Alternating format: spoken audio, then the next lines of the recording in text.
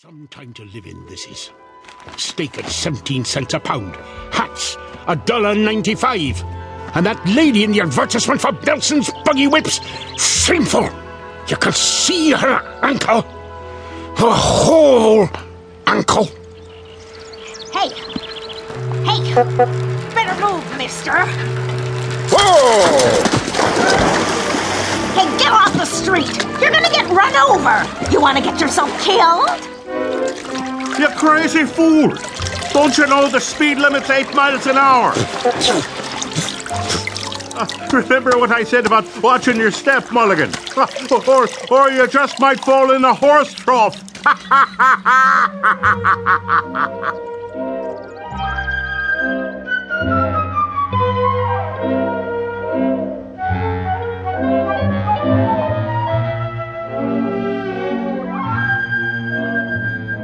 Or you might just fall in a horse trough. Well, hardy, ha. Look at me. I'm a working man, an honest man, a prideful man. And here I am working as a janitor for some crank of a professor and drying out my soaking pants in a wringer. Where's the dignity? Whole world's going to the dogs. That's where it's going. Nothing but trouble everywhere you look. Chickens and pigs walking in the streets like people. Crazy bicycle riders who don't watch where they're going. Government spending money like a drunken man. Racing bicycles on the streets at cost of living. And noise. What the Sam Hill? Never heard a ringer make that noise before. Why is it doing that? Wait a second, that's not the ringer. Something in my pants pocket. What is that? Oh, it's me harmonica. Oh, that's just swell. Just my luck. Ruined. Better hang it up to dry next to my pants, I suppose. Guess I should run the newspaper through the ringer too. Might be able to save it. Not that there's ever any news worth reading, but 2 cents is 2 cents. There you have it. Hot off the press.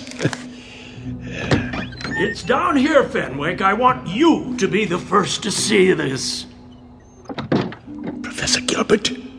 Oh, can't let him see me without my pants on. Here it is, Fenwick. Well, what do you think? Why, it's astonishing, Professor Gilbert. I've never seen anything quite like it. Me either. What the heck is that thing anyway? So this is it, Professor. Yes, Fenwick. I call it the Helmet of Tomorrow. Well, that's a stupid name. If this invention's any good, why not call it the Helmet of Today? Very interesting. Just think of it, Fenwick. You put this helmet on your head. Twist this dial. Press here to activate. Here? Oh, not now. And you can visit any year you choose. Any year? You could even travel into the far future. Future. How about 1891? No, farther than that. 92? No. Think far into the future. How about 1970? Now you're thinking. Incredible. But there is a time limit on its operation. There is, Professor? There is.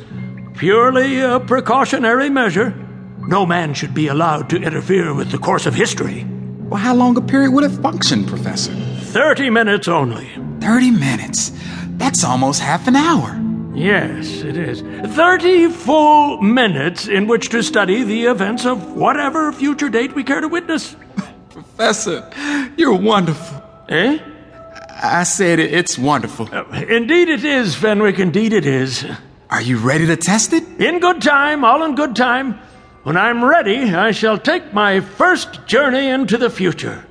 To the year... 1962? Oh, who knows what wonders mankind may have achieved by then. Very likely I'll find the world deserted and everyone...